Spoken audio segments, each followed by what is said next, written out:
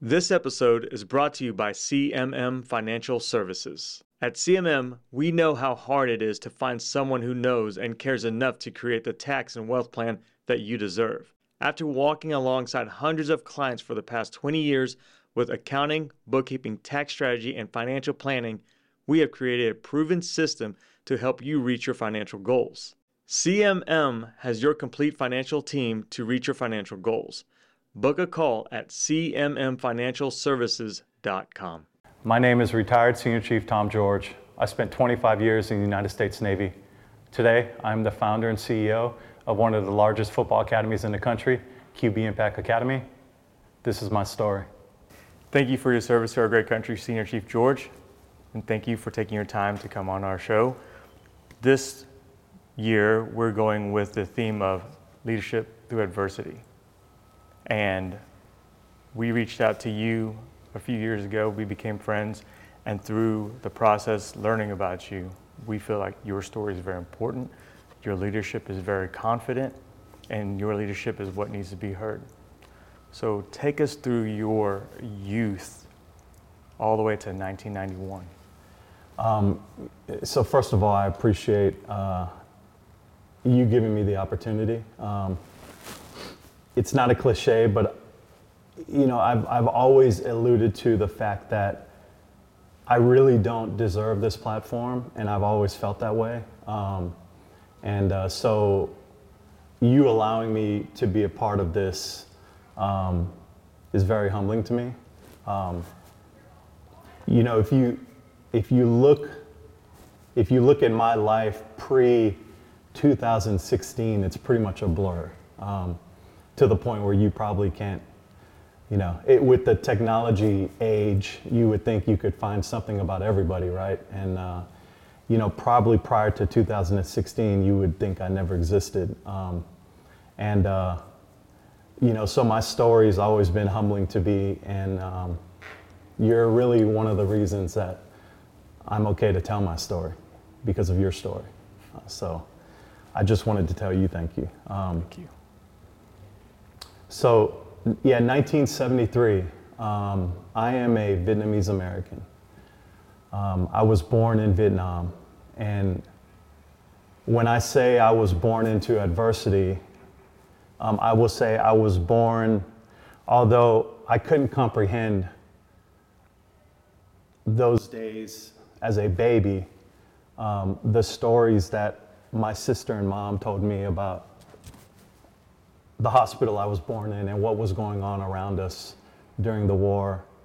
My father was a U.S. Army soldier fighting the war, as, of course, my mom is giving birth to me in July of 1973.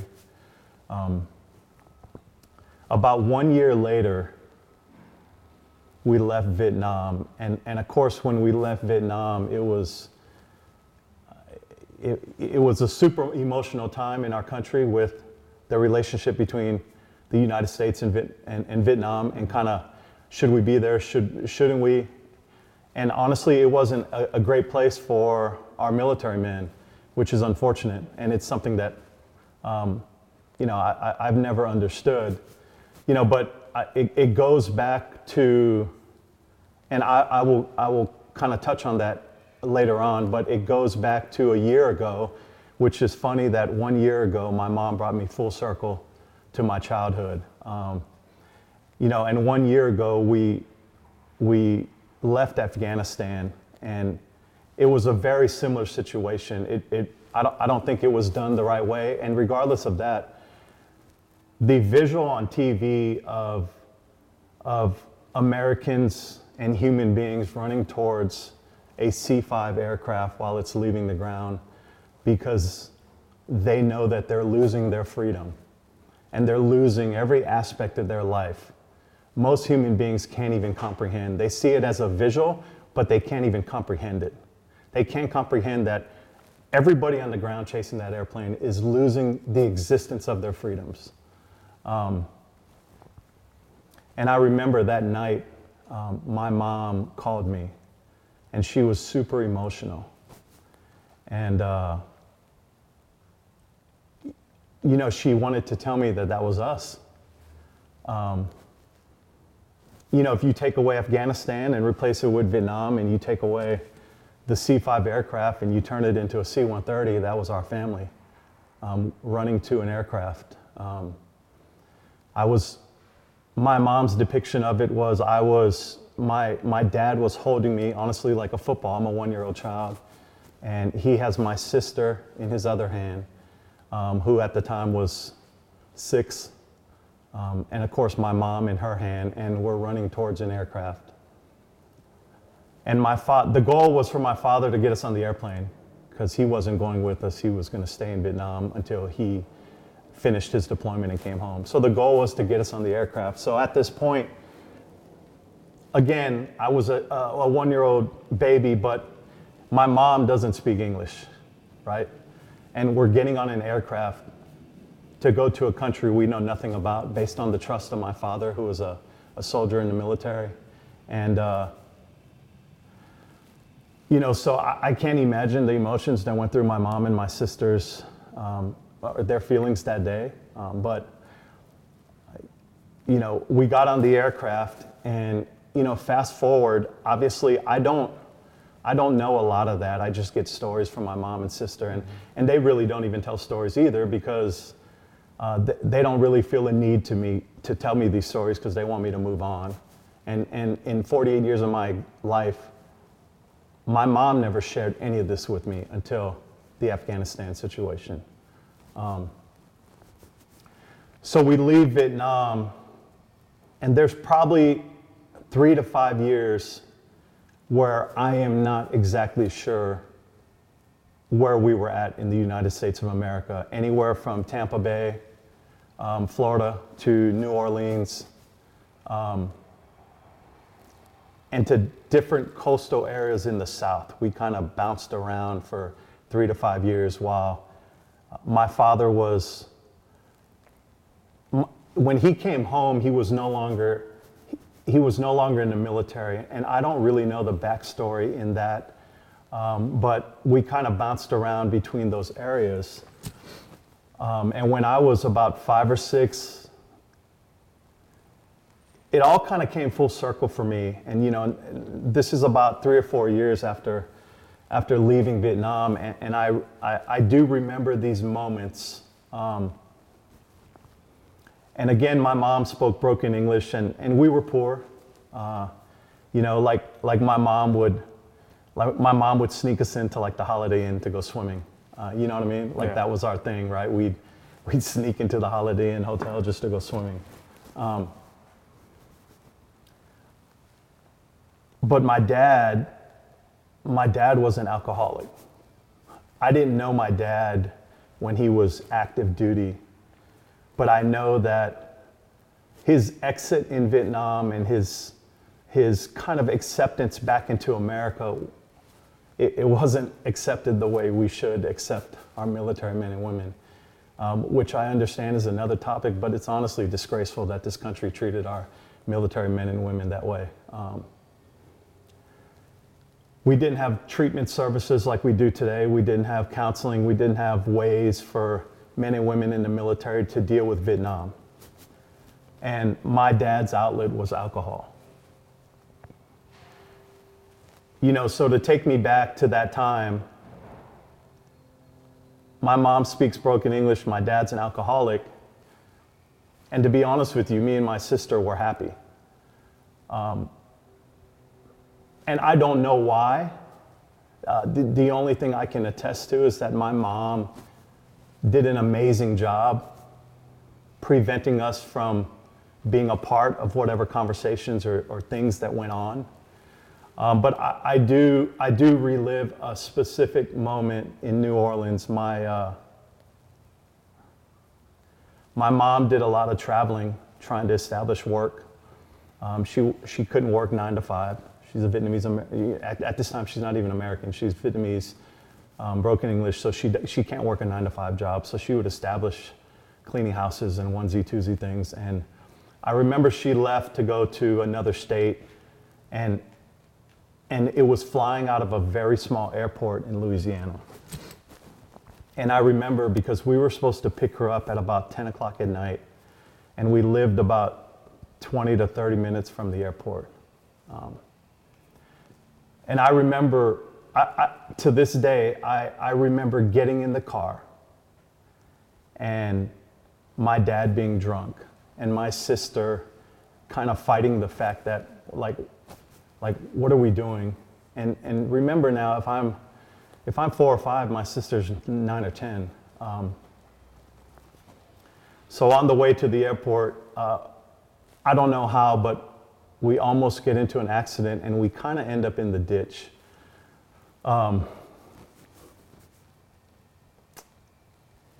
Me and my sister get out of the car. We're literally on the highway, on one of those small 2-lane interstate highways in the middle of nowhere in Louisiana.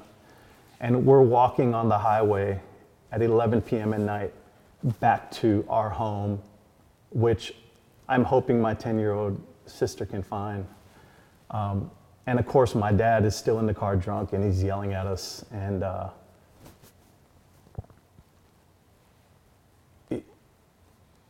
you know, at that time, I didn't understand. I didn't comprehend military vet using alcohol to get through life and putting us in that situation. For me, it was immediate hate towards my dad. And it's always been like that for a long time. So we get back to our house in Louisiana. Some way, shape, or form, my dad gets to the airport and he gets my mom and she gets back to the house.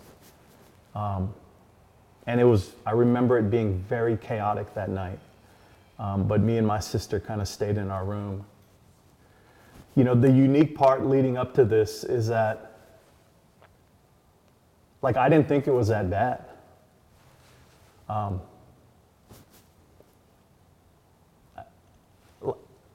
I had my sister, I had my mom. I didn't need medicine. I didn't need to tell anybody that their house was nicer than mine. For me, I was good because I had my loved ones, I had a shelter, I had food. Like, to me, my pain was very little in the big scheme of things. And I think it's where I kind of understood perspective. And even though I was so young, I understood perspective and I didn't think my life was that bad. And I never complained about it because I didn't think it was bad. And my mom never portrayed it to be bad, which was why she's a hero today, because she speaks broken English. My dad's an alcoholic, and at no point did she want sympathy. She didn't make excuses to us.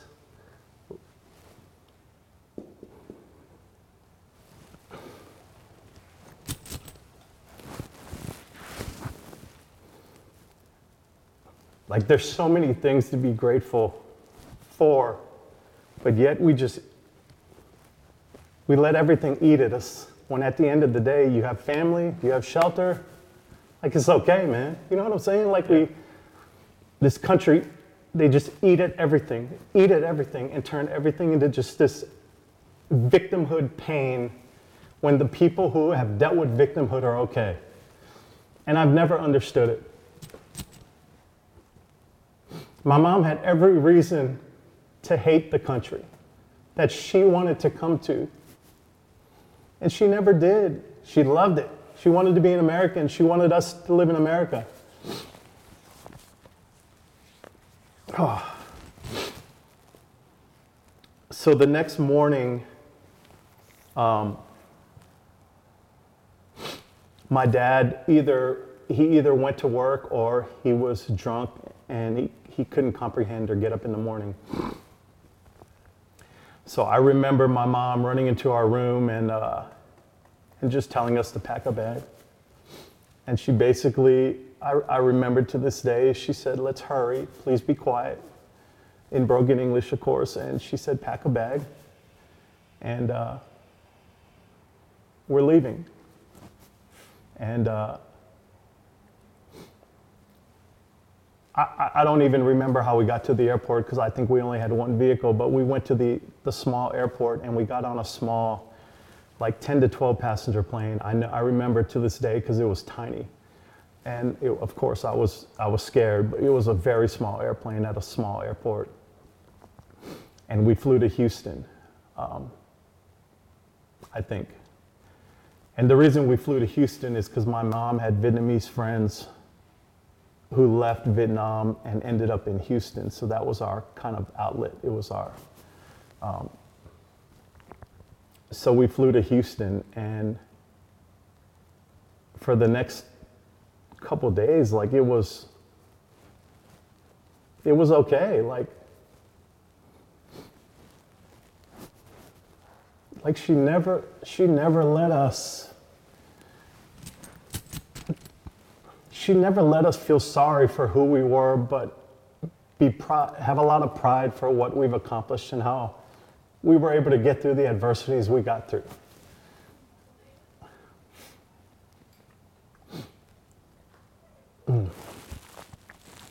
So we spent some time in Houston. I don't know the timeline, but we got a lot of support from the Vietnamese community that was in Houston. I think it was a pretty big community. And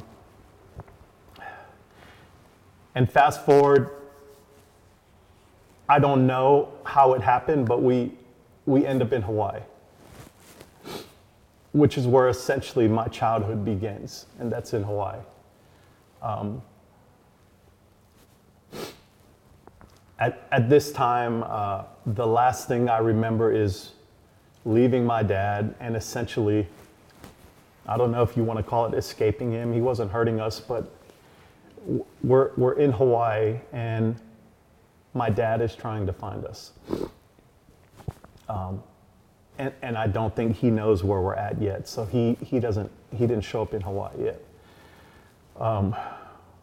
And again, I think 1 or 2 bedroom apartment in Hawaii, in a high rise. We didn't have a lot of money. I remember I was probably first grade, 6, and my sister had to kind of register for me at school because my mom was still speaking broken English. But Hawaii was where we got our citizenship as Americans. So I remember sitting down with my mom and we would go through history lessons and immigration questions, and again, like there was no, this is unfair, there was no America, this is the way to treat, like it was, we went through these questions like it was fun because our ultimate goal is to become an American citizen. And we never took that for granted, man. Like, we never took for granted being an American citizen because we knew how it felt not to be one. So I remember how proud my mom was when we became American citizens. And of course, my dad was a military man, so I don't know the laws, but there was a portion, because he was American, we were good, but my birth certificate is Vietnamese, so at the time for a while, I was a dual citizen, and I don't know the logistics of it. But I remember somewhere when I was about 7, which was 1980, my dad found us in Hawaii. And I say found us because obviously in that time in our country, there was no technology, right? So it was you dialed the telephone to find, it's not like it is today. So, and he was communicating with Vietnamese, it was hard to find us. It wasn't that simple. And he found us, he came to Hawaii. And I remember him essentially begging my mom for his family back. So I think he lived with us for a little bit.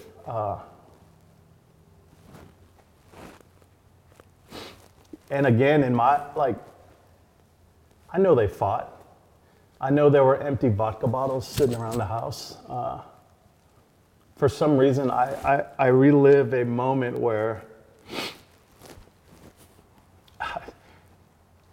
I feel like he's sitting on the couch with a revolver. And I couldn't comprehend or understand it. I just know it happened. And I couldn't comprehend it because my sister and mom wouldn't allow me to open my eyes to it. They would protect me. But I remember visually seeing my dad hold a gun, and it was a revolver because he was spinning the revolver. And he was at a place where he was losing his family. He fought for his country. He was treated terribly for it. And it was either alcohol or he just didn't want to live anymore. And again, I couldn't even comprehend it. I didn't even know if it was right or wrong. But that's a vision that I don't, just him spinning the revolver is something I see regularly. And he drank clear liquor, so there was always a bottle of clear liquor. And him and my mom fought, but my mom was strong. So fast forward to 8, I'm 8, and we're waking up in the morning, and it's probably January, February timeframe. I'm 8 years old. And I remember the time frame because it was right after Christmas, and my dad's skin started to, it would turn yellow, and it wasn't good. He was sick, and I didn't know why. I just remember his skin being yellow. I didn't know if it was from alcohol or I had no idea what it was from, but I remember it. And although we went through all that adversity with him, my mom cared for him. And I remember. She's so, for a human being to put us through what he put us through, she fucking cared for him.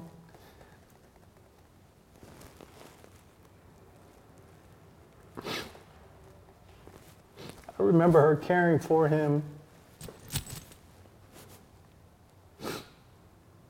And she never held anything against him. She never, she never sat down with us and had a pity party or make excuses or say, poor us, we don't have food, we don't have money, we live in this apartment building, your dad's an alcoholic.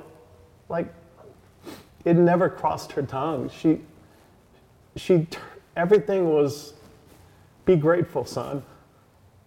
You have food, you have shelter, you're an American citizen, be grateful.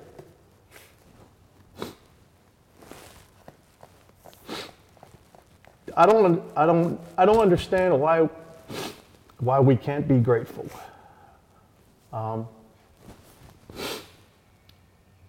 So my dad was admitted to the hospital, and he had liver disease from alcoholism, of course.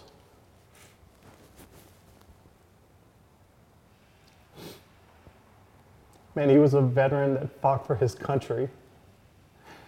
Got zero support from his country, zero support from the government.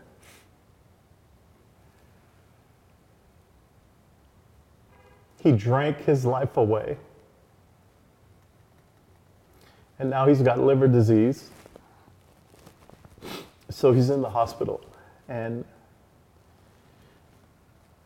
my mom took us to see him, and it was so bad that there were times they didn't want me to go in the room. So my mom and sister would go back, and they would bring me messages. And I would remember, like any little boy, I played with little cars and trucks. And I remember going to see my dad, who clearly has been in the hospital the whole time. And he would give me a toy truck or car. 48 years later, I now understand that it wasn't possible for him to buy me a car or toy while he was in the hospital. So my mom would take him toys so that when I came in, he could give me a toy.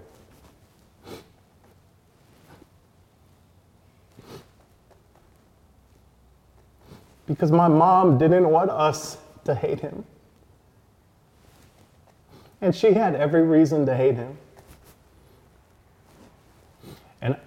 And I've always never understood her strength.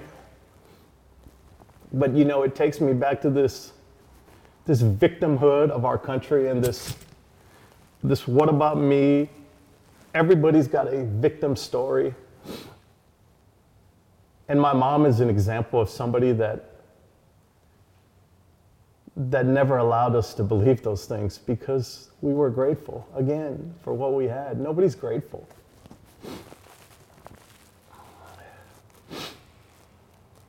Last day of school, I'm 8 years old, I'm in 3rd grade. Like every elementary school in America, the last day of school is a party because it's summer, right?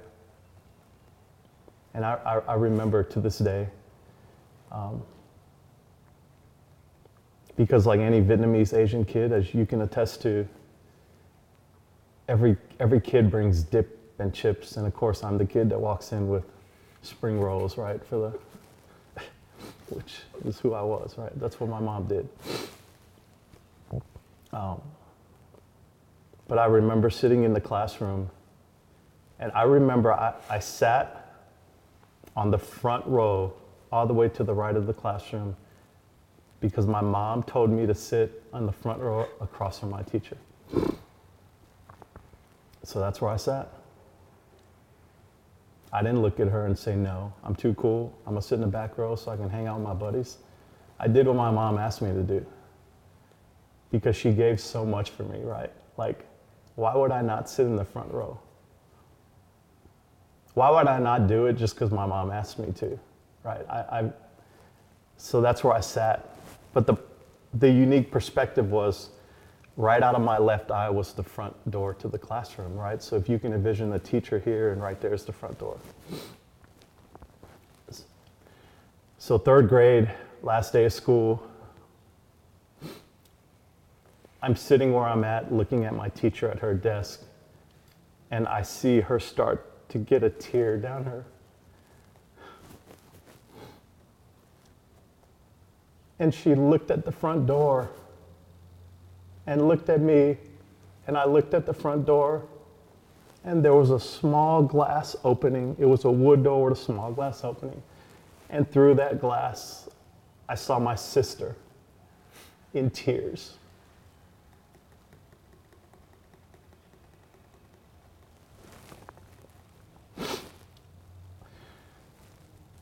So my teacher took me to the door so that my sister wouldn't come in emotional. And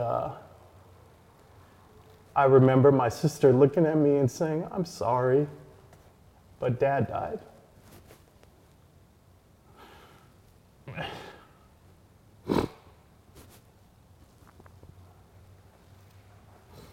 I never understood it.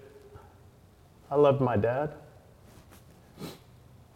But there was a portion of me that hated him. I hated him because I felt like he was so selfish, and I didn't understand until now, until a year ago. It took me 48 years to understand, but I hated him. So we go to the hospital. He's on his deathbed. He looks terrible. He's yellow. Some of his skin is frayed. So I choose not to go see him. My mom and sister go back and see him, and I choose not to.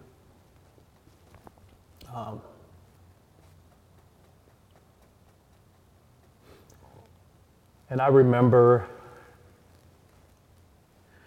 my mom begging me to understand. And she was so strong, like so strong. There could have been so many things she used to get us to believe that just life sucks, and she was so strong. She never let us do that. So 3 or 4 days later, this is very weird, but I can go back to being 8. I can go back to the last day of school being a Friday, and I feel like the following Wednesday was his funeral service. And I actually remember that. I remember we had no church affiliation, but his viewing was at a church. I remember walking into the church and sitting in the front pew with my mom and sister.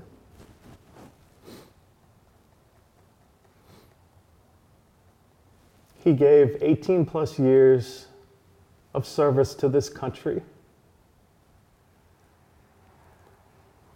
He died an alcoholic, and the only people at his viewing was me, my mom, and my sister. And I remember sitting in the front pew, and I was afraid to view him.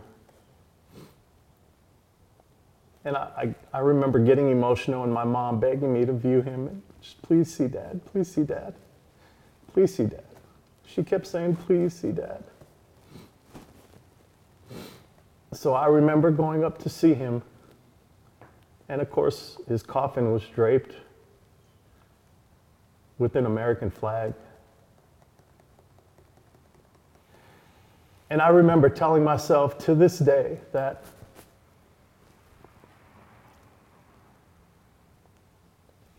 it wasn't about how many people were in the church, to be honest with you. It's taken me a long time to figure this out. But at his viewing, it wasn't about how many people were in the church. It was that his coffin was draped with an American flag. So he was recognized for his service to our country on the day he died.